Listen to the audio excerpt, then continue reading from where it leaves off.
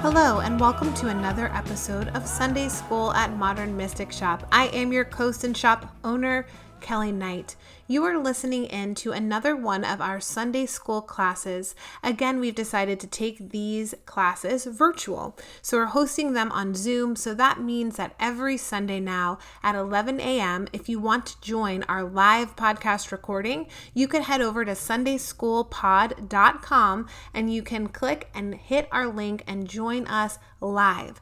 Otherwise, you can do what you're doing right now and listen back the following week to whatever episode we just recorded. But I really encourage you guys to join us at least once. It's so nice to connect with everyone face to face, and then you have the opportunity to have your questions answered in real time on the spot by our experts.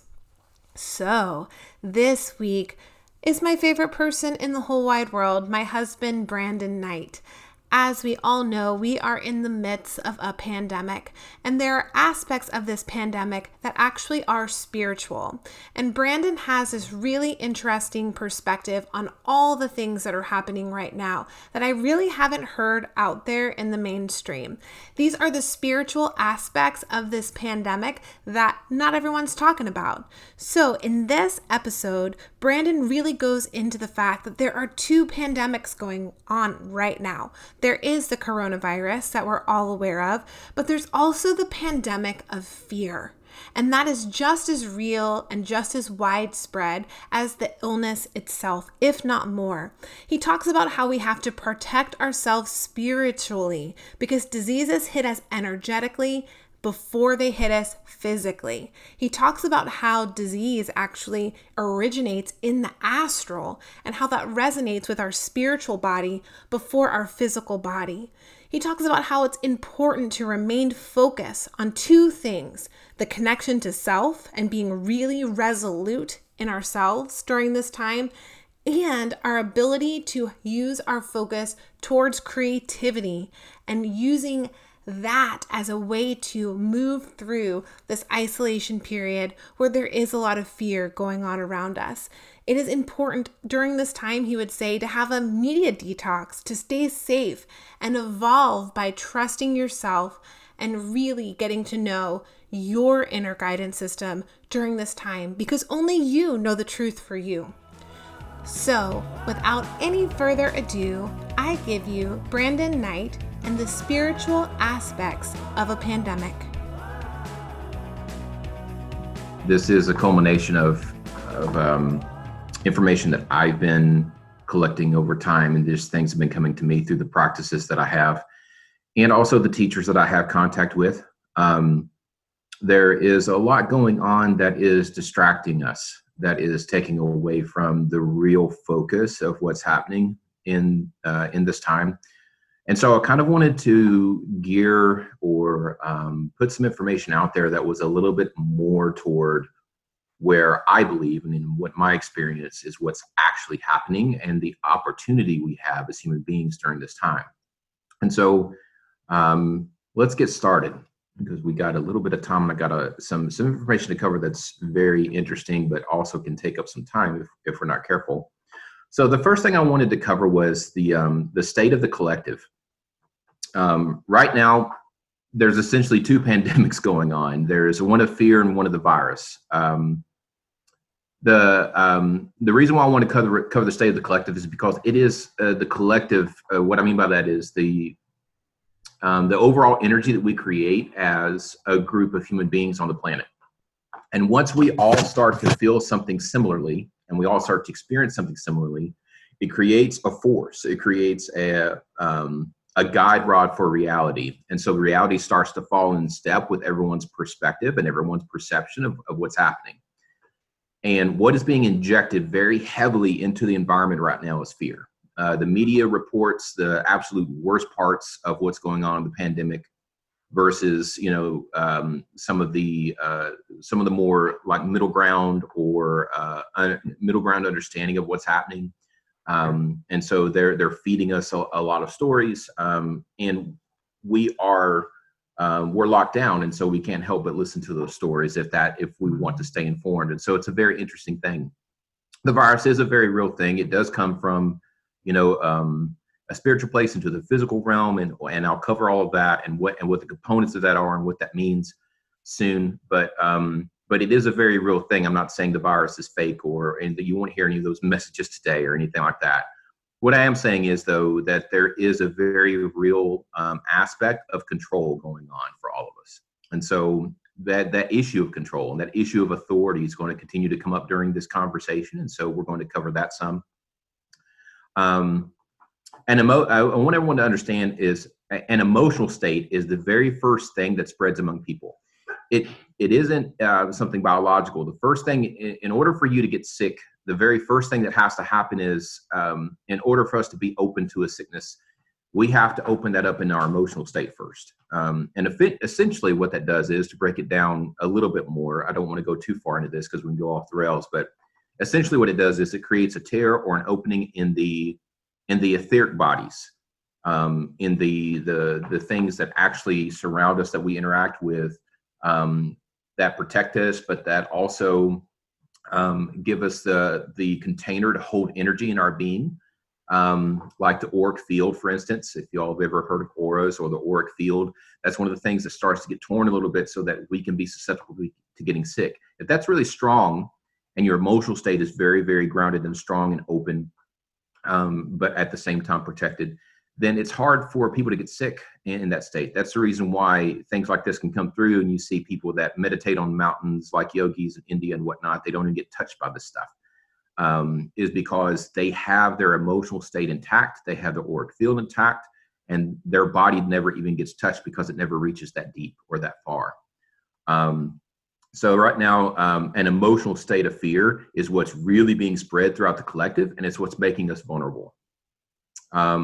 Fear is the greatest manipulator of humanity, putting us into a state of survival, and that's where the focus is right now. It's all on survival.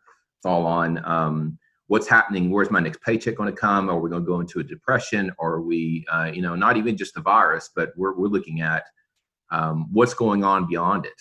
And so that's going to be a humongous thing that's going to be the back of everybody's mind and everything like that, and it's going to keep us distracted from the actual path of what is opening through this pandemic.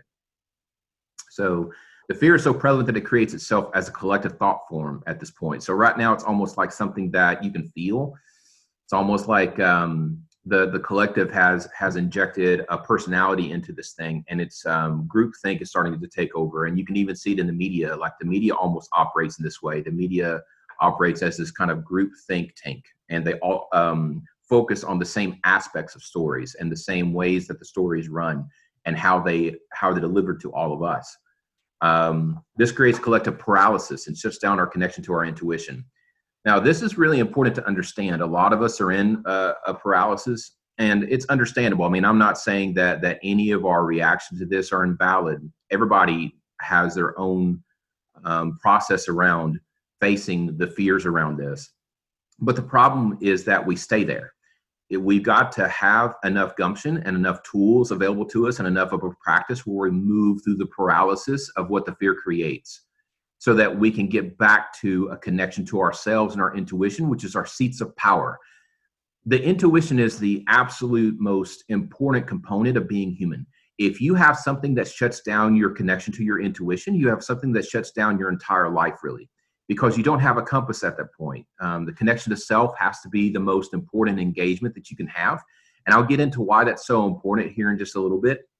But we've got to have a practice or have an understanding of what it is to move through the paralysis of this pandemic, and to waver through that back into a connection to self, back into a connection into the intuition that creates joy, that engages the creative force of who we are. When lack of connection is present, there is no discussion of evolution or how to reach subjective truth. Or I meant objective truth there, but it's either or. It's a flip coin of the other, subjective and objective truth. But when a lack of connection is present, there is no more magic. When you can't connect to your environment the way that you can after states of deep meditation, or after states of having like a good spiritual practice where you engage that, when that happens, then the magic of our lives kind of fades when you aren't focused on connection. And so it's really important to keep that up. And we'll go into why all this is important here in just a moment. You got to look at who is telling the stories. What are they trying to convey, and see the agenda. I'm not going to go too deep on conspiracy theories today, but I am going to touch on it a little bit because it's at the forefront of everybody's mind. This is the collective. This is the collective thought.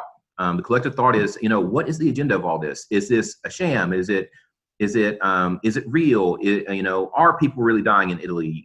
Is it really that bad in New York? I hear these questions all the time from people, and usually, of course, the truth always lies somewhere in the middle, right? From where the media is trying to pull things in this extreme direction, and then experts are trying to say, no, it's in the middle, and everybody's kind of overlooking things. You got to understand the story of what's being told to you. You got to pay attention to that, because you don't want to adopt it as your story, because you want to create your own agenda. You don't want to be fed an agenda. You don't want to be programmed, in other words. It's very easy during this time of fear, during this time of paralysis, to be programmed. And that's the thing that you want to avoid. You want to maintain the connection to self and self-authority. And we're going to get into practices around that here in just a moment. Mark Twain said there are three kinds of lies: the intentional outright lie, lies of omission, and statistics. So you have to understand that narratives are created. They're not this objective thing that just sit there a lot of times. A lot of times the narrative we go back to, say, for instance, quantum physics, right? Where the actual observation of an event changes the event. And so that's just basic science. I mean, even if the event happened in a vacuum to where no one observed it, it would be a different event. So think about that just for a minute. Think about that, and then think about how stories are created and how we are able to manipulate these stories just by our perceptions and just by our projections and overlays that we put on them. And then you take into the fact that you have big conglomerates backed with lots of money that benefit from the story being told a certain way. Look at that and understand that there has to be a disconnect between that and your connection to self and your inner world. You have to insulate yourself from that. And so understand how this runs, right? The Pied Piper is in full effect. People are going to the beat of this drum, right? We're all just kind of going along with it. Nothing's really being challenged in a way that isn't extreme. If you don't wear a mask, you're a right-wing extremist. If you wear a mask, you're an extreme liberal. There's no guide rod that comes back to the middle of the self and the intuition and the guidance that we all have, and listening to actual experts and things like that. We all want to take things into an emotional projection extreme. And of course, that creates a reality. That creates a perceptual reality that gets us swept up into paralysis and fear, where we have to disengage from that so that we can have that Pied Piper understanding cut short, and where we aren't being programmed so much anymore by this thought form and this reality that's being created. So it's obvious this is a beta test for control and societal lockdown, and somewhere inside, most of us can sense this. We should not permit this.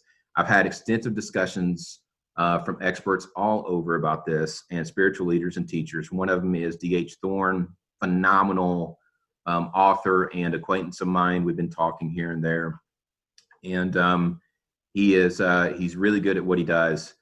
His book, Become the Maelstrom, is one of the best books I've ever read over the practice, the components of practice of what it means to actually engage magic and ritual. He doesn't go into dogma in that. He doesn't swing beliefs either way.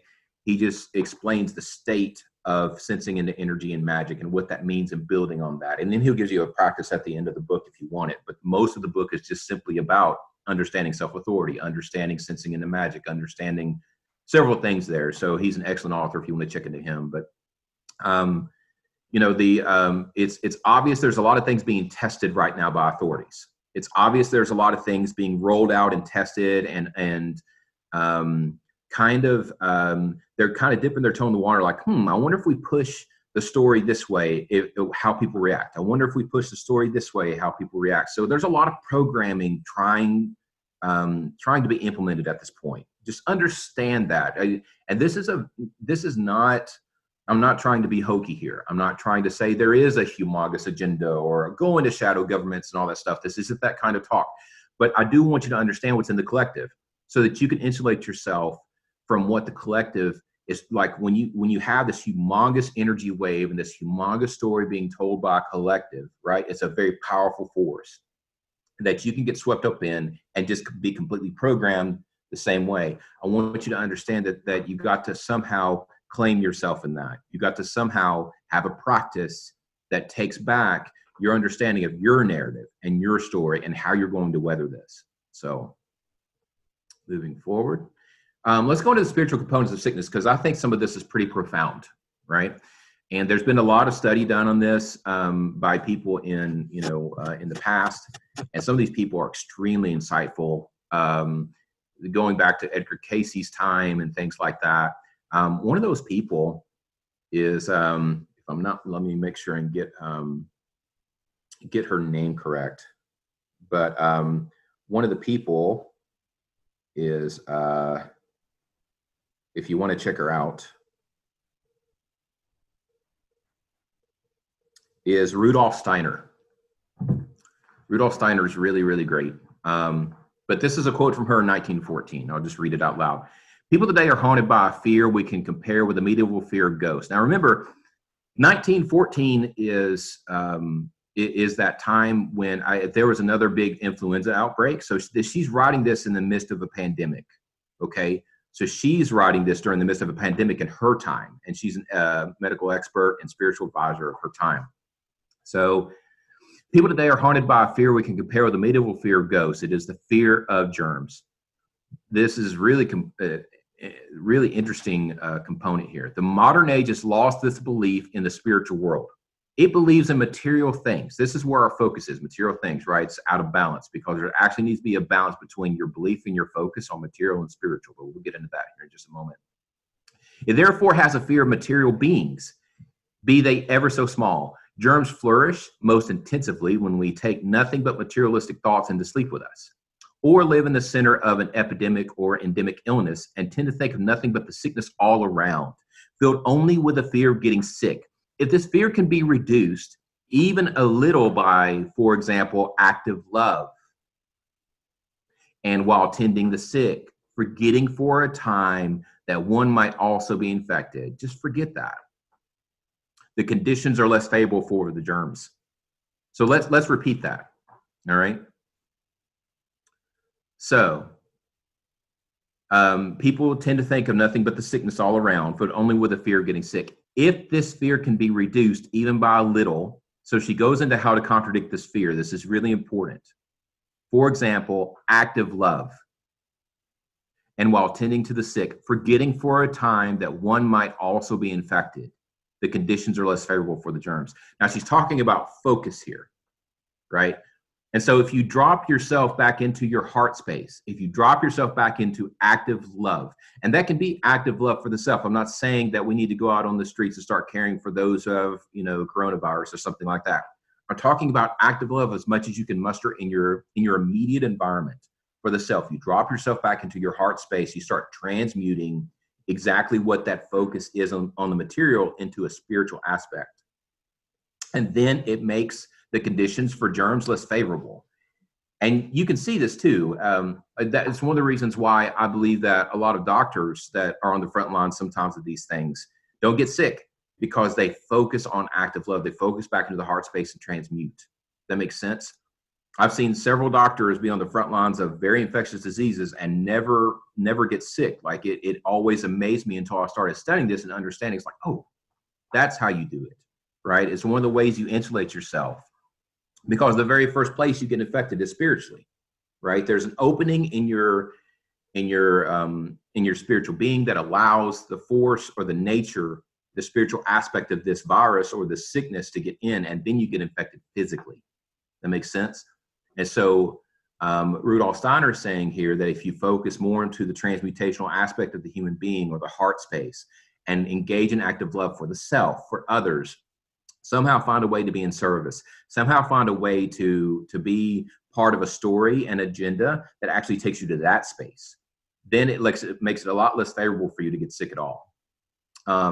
If people were given thoughts that lead them away from materialism and spur them on to active love out of the spirit, it would serve the future of humanity better.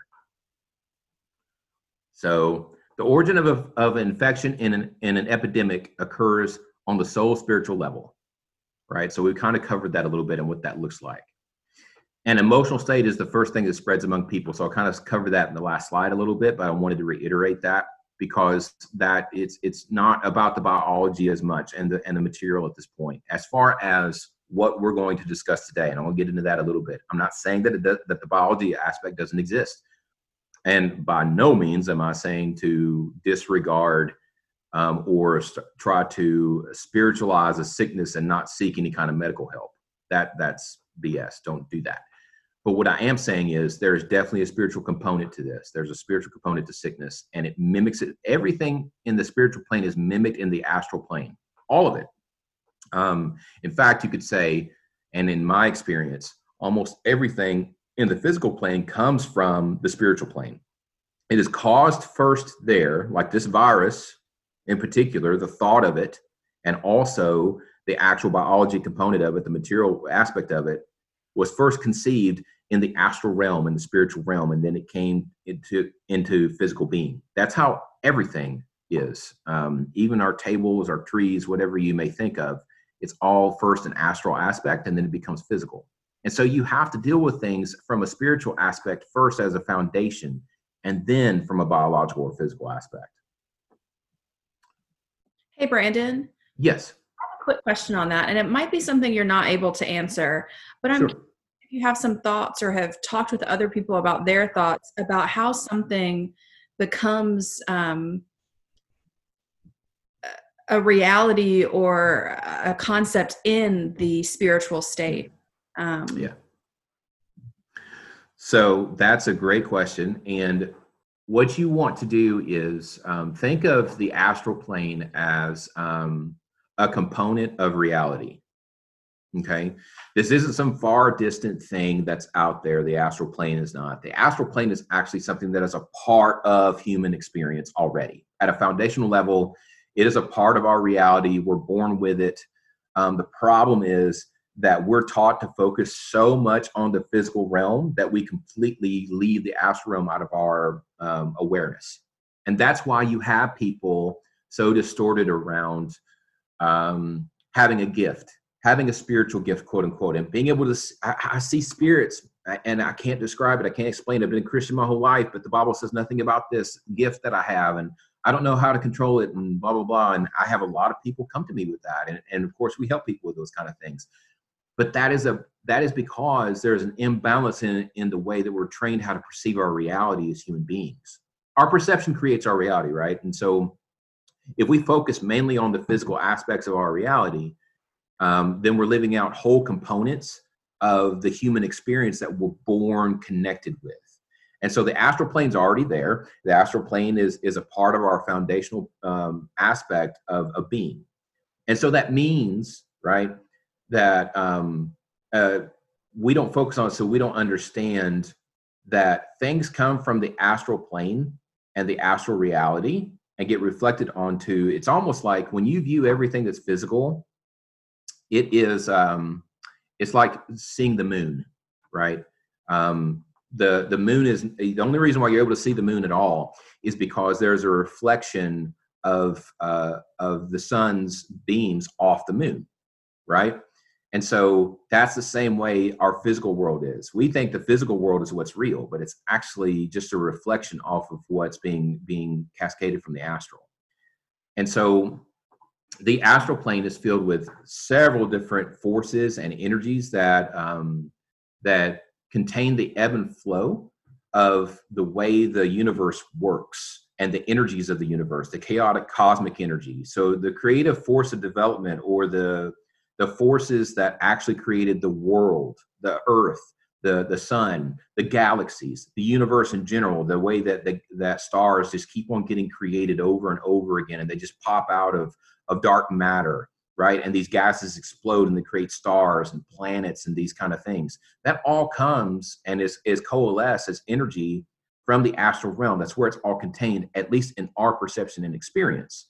The reason why we don't see that is because we have no focus on that realm, but it's an absolute part of where we are. And so say, for instance, a pandemic like this, right, will first be engaged, the energy of it will first be engaged from a chaotic energy, right, in the astral realm and created there. And then it will trickle into a physical thing here.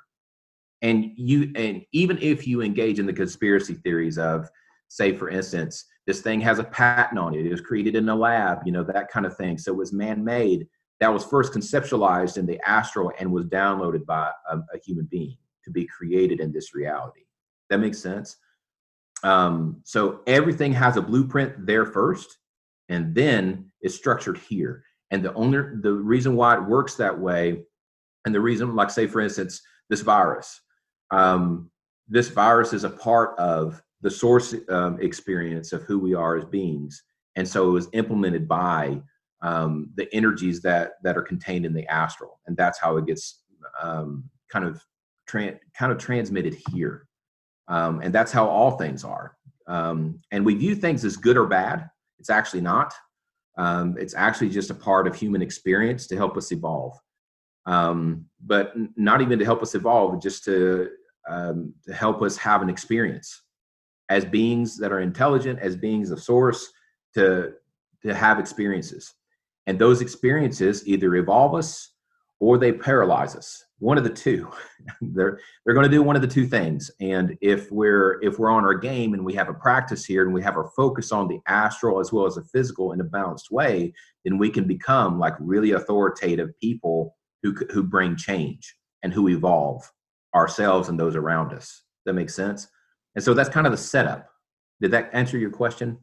Yeah, that was great. Thank you. Okay, cool. And the reason why I want to address the emotional state is because it has a lot to do with our spirit. It has a lot to do with our experience as human beings, and it has a lot to do with our understanding of how we're going to overcome what we need to in order to evolve through this. And just very briefly, I'm no Gestalt therapy expert. Adela Rafa. Those of you who are looking for a great counselor, AdelaRafa.com is amazing. ADELARAFFA.com. But she gave me this little thing this morning. And of course, I'm going to go over this very, very cursorily. But the thing that there's depth to every single one of these things here, between sensation, awareness, mobilization. But what I wanted to display with this is what happens when we have paralysis, what happens when we have fear injected into any of this, right, is a sense of trauma. And trauma will stop this natural process that we have here of being a human being, right? Because the self is in the center there, right? The self is in the center of this circle. So for those of us listening on the podcast, I'm going to lay this out for you. There's a cycle of experience, according to Gestalt therapy, where you have one, a sensation of something, right? Two, you have an awareness of that sensation, and you start to explore it. Now, this is really broken down, but the reason why I'll go into a little bit more of why I'm going over this very briefly. Then you have a mobilization, or you have kind of like a gathering of energy around that awareness, right? It's like, oh, I'm aware of something. Let me put my attention and my focus toward that. Then you develop an action around it, whatever it may be. Then you make contact with it. Then you're going to have some kind of resolution, hopefully. That's the point, right? And then after you have resolution and you have a big movement around it, then you're going to go into withdrawal. And that's a natural part of, right, being a human. We're experiencing contractions right now, contractions into fear, contractions into paralysis, contraction. And what the call is to move through those contractions in the ebb and flow and validate your experience around the contractions. I'm not saying not have fear, not have trauma. I'm saying have the trauma, have the fear, move through that contraction, and then move to the other side where you can keep on moving and not have paralysis through this process. Because when you have fear or trauma through the cycle of experience as a human being, through any of those points, it stops. So say, for instance, if you were going through, let's say I had a sensation around experiencing my father, right? And then I had an awareness around this event that he and I had. And then I put my focus around it, and it seemed to be something that I wanted to focus on. I developed an action around it or reached out to him. I made contact. And then I developed resolution around whatever concerns we had or whatever I wanted to experience in that moment, whether it be love, fear, pain, or whatever. And then I went back into like relaxing after all that, because that was a lot of work, right? So I withdrew. So I contracted. And then that gives me the opportunity to have another sensation, right? And start the process all over again. Okay. And so that's kind of the cycle of experience as very, very broken down. But I want you to understand that there is a way in which we engage emotionally our environment. When you have trauma, it completely stops that engagement. It stops the whole process from happening. And so we have got to resource ourselves around having this process intact.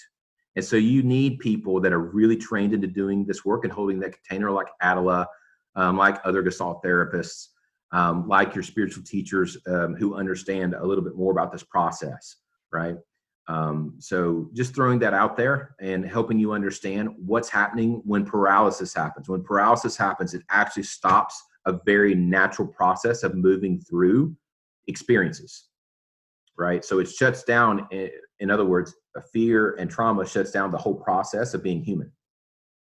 And so we've got to have a contradiction to it and a resourcing around that fear and trauma so that we can keep moving through the process. Otherwise, our evolution, who we are, how we operate at work, at life, in our relationships, all of it stops. It stops around that one thing. And so it affects all of it too. It's like a domino effect. So when you have fear or trauma stop this process and our understanding of our reality and moving through it the way that we were naturally meant to, then you have a complete breakdown of the human being. And then you can be programmed, like I said, in the other things. You stop your evolution, you stop your connection, you stop everything. So I wanted people to have an overview of that in this chart. So move through. So let's break down spiritual infection, because we know a little bit about biology, right? We hear it in the news, we studied it in high school, all this stuff, but people don't break down what spiritual infection actually looks like so that we can kind of inoculate ourselves spiritually. So let's go into that a little bit. So I have a quote here, another one from the same lady I mentioned earlier. When the Mongols fell upon the Germans and other Central European peoples, they created a wave of fear and panic. These emotions belong to the astral body, and under such conditions, decaying astral substances will flourish. Thus, the astral bodies of Europeans became infected, and in later generations, the infection came out in the physical body, affecting not merely individuals, but whole groups of people. It emerged as leprosy, that terrible disease which wrought such devastation in the Middle Ages. It was the physical consequence of an influence of the astral body. Now, whatever you believe around leprosy or how it started or whatever, we aren't going to really address that right now and try to contradict this or whatever it may be and get into some kind of argument around it. But what I do want to point out is the concept of this and being open to the concept of the fact that, hey, trauma and things that happen actually affect the astral body so much so that it creates a physical response. Once again, we go back to the concept that if it happens astrally, that is the causal realm. That is the thing that causes the physical things to happen, right? So if it happens astrally and we keep it in ourselves astrally and emotionally, right, then, and we don't move through it, we don't have a practice that moves us through it, we don't resource ourselves around it, then we actually become open to physical consequences and physical infection in the body, right? So that's the components that we're looking at here. And so let's break that down a little bit. Infection is due to a person becoming an imitator. And what do I mean by that? So let's break that down a little bit. So this is because the human organism, by virtue of its imitative tendency, right? We're imitative. Like when we sit in front of other people, we want acceptance so much, and we want to be received so well that we kind of imitate the people in front of us. It's just a natural response. I mean, we draw faces on suns and flowers and things like that. We want to personalize everything. And so it's our tendency to imitate our environment and make our environment imitate us.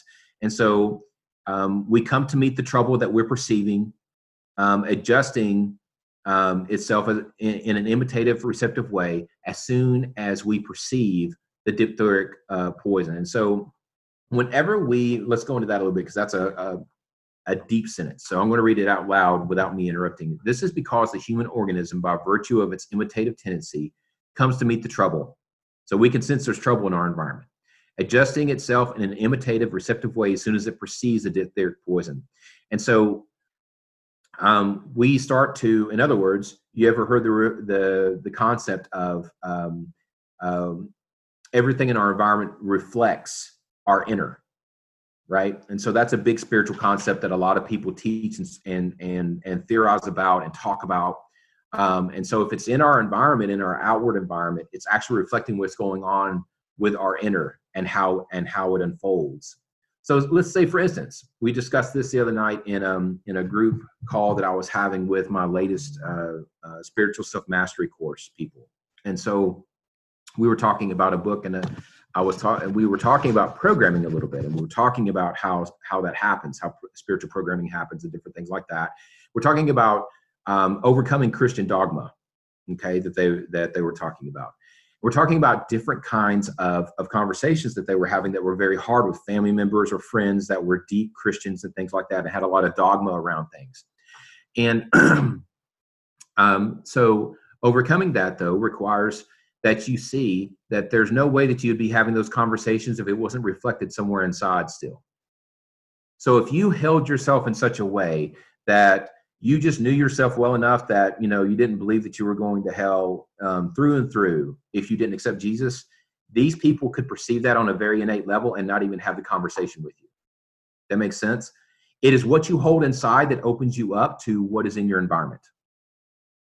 So let's flip that on its other side, like I did in the conversation with them.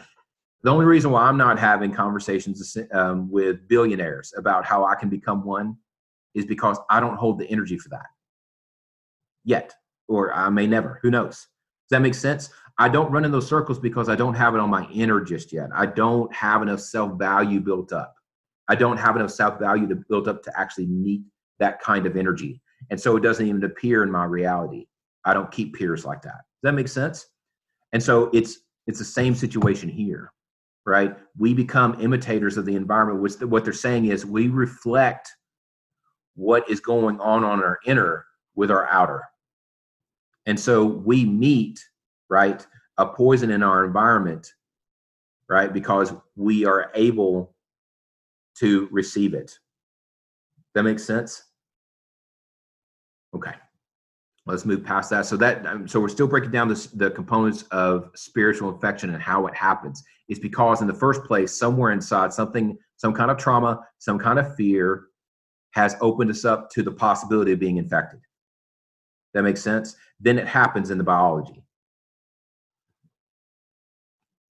So this is why a psychological rebuke is so important at the beginning phases of a sickness.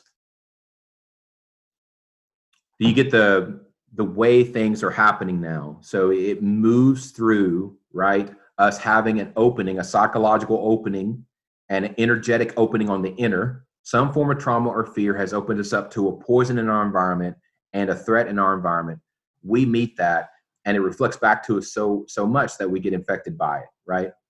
And so that's why a psychological rebuke at the beginning of a sickness, taking your authority and claiming your body at the beginning of it, is a very important thing to insulate yourself from the depth of a sickness.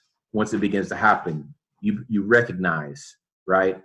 And this would be the important thing to do. Recognize that this has a psychological beginning and a spiritual and emotional beginning that lodges itself energetically into our reality and our perception of reality.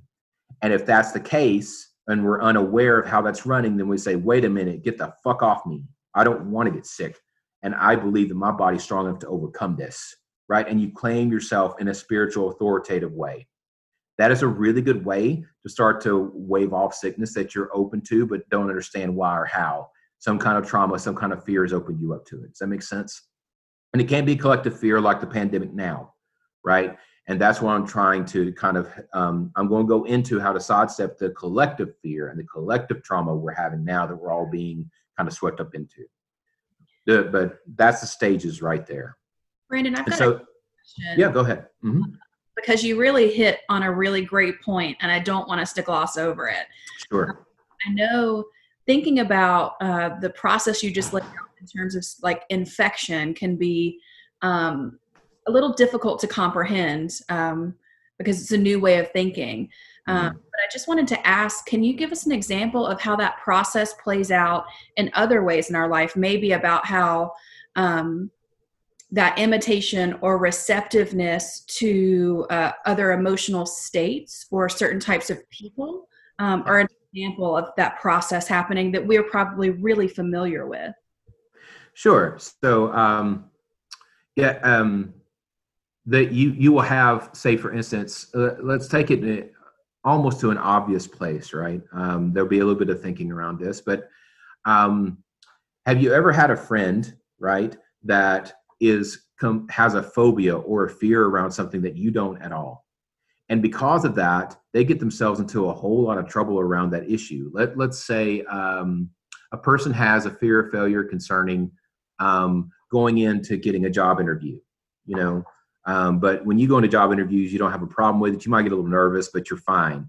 But this person has so much consternation around it that, and so much, there was some kind of event or trauma that happened around being judged a certain way by an authority figure or something in their life, that they just, job interviews are almost insurmountable for them. And so when they go in, it becomes a self-fulfilling prophecy.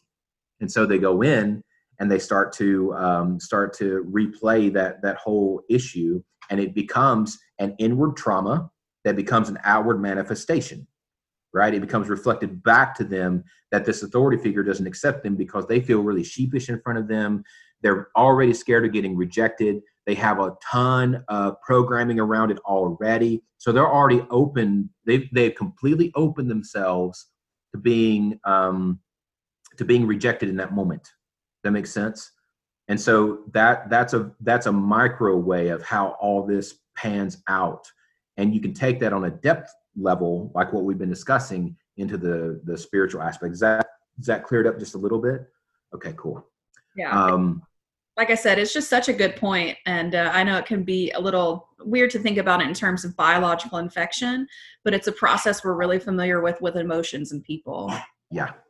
Yeah, it works the exact same way in biology and how this trickles down out of the astral.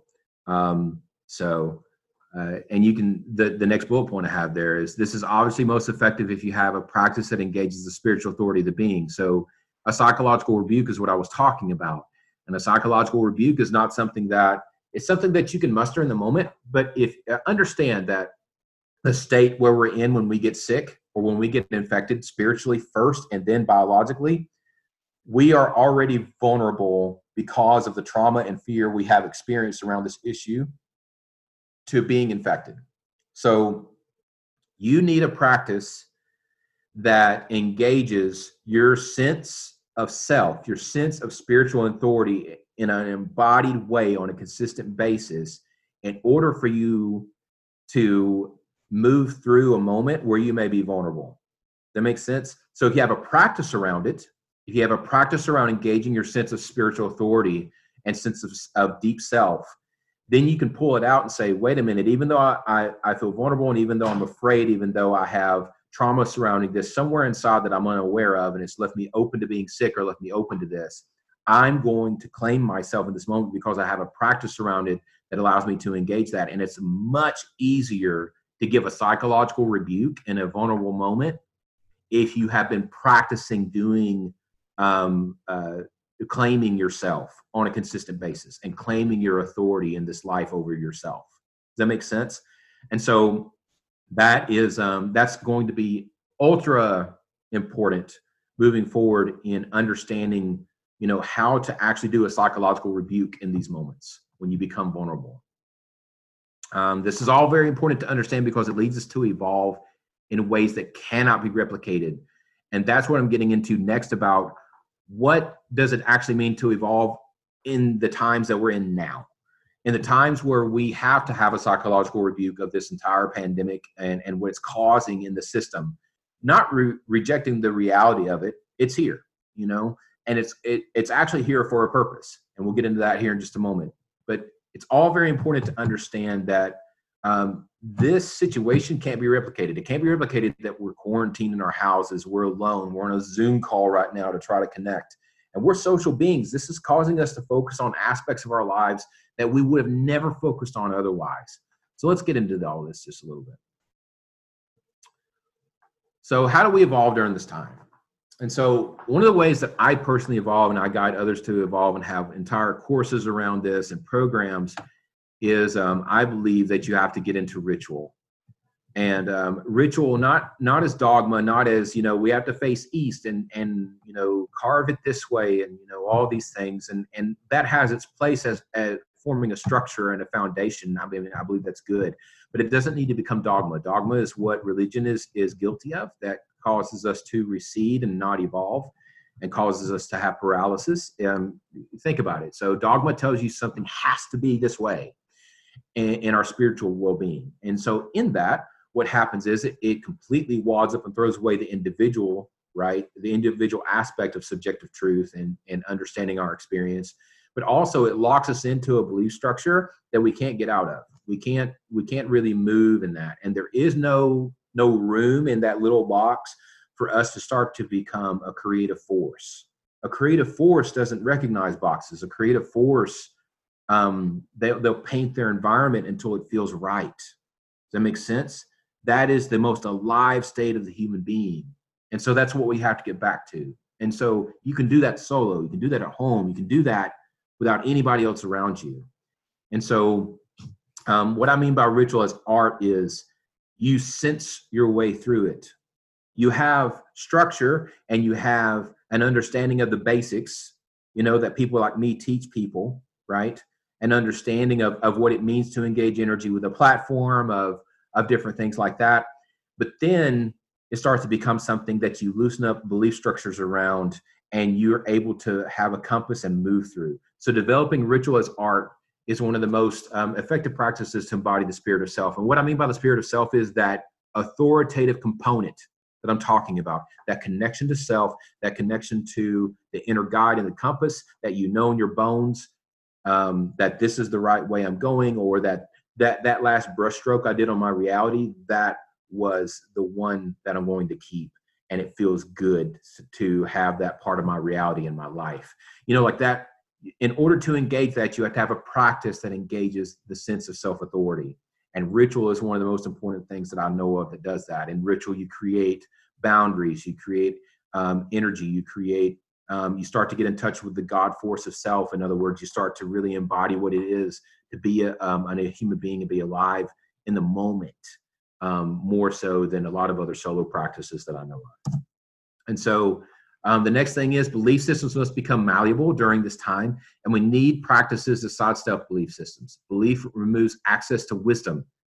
So that's a deep phrase. I'm going to revisit that. Belief removes access to wisdom and more objective truth. This is why dogma is so damaging. So I've already touched on that in the last statements that I was talking about, but let's call that, and this is the reason why I'm guiding the conversation the way that I am from the very beginning. Remember how I talked about in the beginning, stories, belief structures, how we're being programmed and guided through paralysis and fear, how we're vulnerable at the time. So let's talk about that and how belief systems are being like very rigid right now. It's far left or far right. It's all this bullshit, like right in here in this box. Where's the creative force in that? Where's the ability to be alive in that and have individual experiences and subjective truth that lead to objective reality and understanding? Does that make sense? I'm talking about spiritual components. I'm not talking anything about health experts at this point or anything like that. Yes, follow them. Yes, love them. That's great. But stay away from hype media stories. Stay away from things that feel programmed. Stay away from things that are going to inject us a ton of fear without some kind of real research and real experts talking in the midst of it to give it like a grounding and a backing. Stay away from those kind of stories because you want your belief systems to be workable. You want them to be movable during this time. You don't want them to be put together with this like really thick glue that creates a dogma around the experience of the pandemic. And then you're trapped. You're fucking done. If you create dogma around the pandemic and which way you swing, how far right, how far left, and all this bullshit, you have lost yourself. You've got to gain more of a command of self in this and do away with as much programming and dogma as possible. That's the only way you're going to evolve. That's the only way you're going to move through this. And I believe it's the only way that you're going to inoculate yourself from the actual sickness that this virus instills in all of us. And we'll get into that here in just a minute. But the belief systems, I'm going to repeat this because it's such an important point. Belief systems during this time must become malleable. And we need practices to sidestep belief systems. I think ritual does that. It engages energy in a way that, and when you contact cosmic energy and angelic energy and demonic energy and all those different things, it starts to make you understand that, wow, life is bigger than me. And this physical experience that I'm having, there's a focus on the astral I can have. There's whole other worlds I can explore, and it's all inner worlds. And so you need practices that start to challenge your belief that all we have is the physical realm. You've got to have some kind of spiritual practice around that. And so let's go into why. Belief removes access to wisdom. One of the greatest teachers I've ever had told me that the other day. She's like, look, Brandon, you're caught up in a belief, and belief removes access to wisdom. So let's discuss that just a little bit, that phrase. It goes back to what I'm talking about. Once you start thinking in boxes and your belief systems at a base level, when you develop a belief around experiences, when you develop a belief around self or belief around reality, that belief is very hard to move because it's based on such entrenched experience. And so wisdom, right? Wisdom is the deep truth of the universe being transmitted to us in ways that are profound, in ways that are almost unknowable or unspeakable, right? The old mystics sometimes will access those deep wisdoms, right? And transmit them to us. Some of them go insane because of it, because it runs so counter to how we believe in the moment reality works. And so those beliefs stop real wisdom from coming through. Can you see how it kind of forms a reality for us? And that reality is unmovable at that point because it's a belief. And so you have to make it movable in order to be able to see the wisdom of what's happening. So that's a really important thing to do. It's a really important practice. And the more you did something like ritual, the more you did a practice that really challenged your understanding of self, your understanding of life and reality in general, the more you're going to be able to see a little bit of wisdom here and there. And the more you're going to be able to see like the backdrop of what's really happening spiritually for us all. And the more you're going to evolve into an amazing human being. Be service-oriented and train yourself into your heart. We discussed that a little bit with some of the quotes. It's really important that during this time, you train yourself into transmuting the darkness that you're going through, resourcing yourself around it. I mean, training yourself into your heart can even look like scheduling something with someone like Adela, or taking a program like mine, or reaching out and just seeing what resonates as far as spiritual teachers or spiritual experiences. And so much spiritual teachers don't care, but spiritual experiences. Reach out to see what kind of spiritual experiences you can move through that actually have impact on the being. Like, we need to start really having, and I'm not talking about going to, and I love moon circles and they're great. I'm not talking about just going to a moon circle or something like that, even virtually or whatever, or just doing a yoga class. Although that's a good start. Those are good starting points. Talking about deeper movements that actually challenge the whole structure of how you're programmed, that give you the experiences you need to move through all of this and train yourself back into what it means to care for the self. That those kind of movements are actually caring for the self in a way that has depth.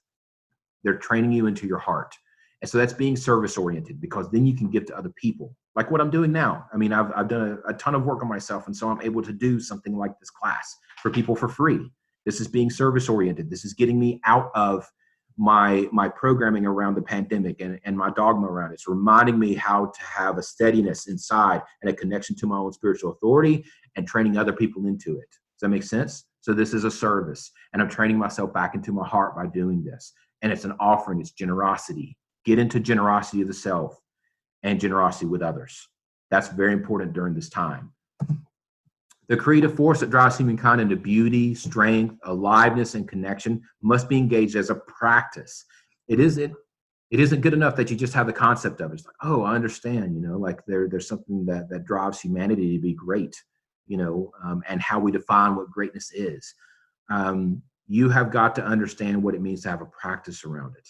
And once again, ritual is one of those greatest things that I've seen, but also engaging the creative force. It's time to be an artist. It's time to start painting. It's time to start writing, drawing. It's time to start getting into that aspect of the self.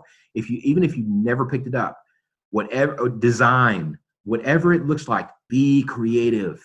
Start being creative. This is the new way of being for humanity. From this point on, we've really got to start being creative. We got to have a creative force developed in all of us. And I don't care if you've never picked up a pen, never picked up a brush and done a stroke on an easel or whatever it may be on a backdrop. I don't care, or you've never taken a photo and edited it in a way that was very artistic. Start those things. Start them today. It's very important that the creative force that drives us all and that engages that part of us that gets us in touch with our compass starts to be connected to. You've got to do that during this time. That's very, very important. We must disarm this collective force by coming to terms with our mortality and making friends with it, changing the narrative on death in our cultures. It's really, really, really important that we start to understand our own mortality, that we start to understand that, hey, it's time for me to just make friends with that. If I die, I die. It's good. But I'm going to go out being creative. I'm going to go out being evolving myself and evolving those around me as much as I possibly can by example. Not teaching dogma, but actually just living in a creative aspect, and also an aspect that has authority, that has a self-governing authority intact and embodied. If you can do that, and then you'll change the whole world around you, right? And the next thing to do is just accept your mortality. It's okay. It's okay. We're going to die. We're going to have loved ones that die. That we're going to move through that, and it's going to hurt, and we're going to have to move through that too. And we're going to have grief for years around it, or whatever it may be. But the point is that you have to change the narrative around it from being so afraid of it and being like, oh my God, and move into an acceptance and being like, okay, this is going to happen. Could happen now, could happen tomorrow, could happen the next day. That's okay. It's a part of the human existence. And so where we've lost ourselves and why we're able to get a lot of paralysis around all this is we don't have practices anymore that get us in touch with our mortality.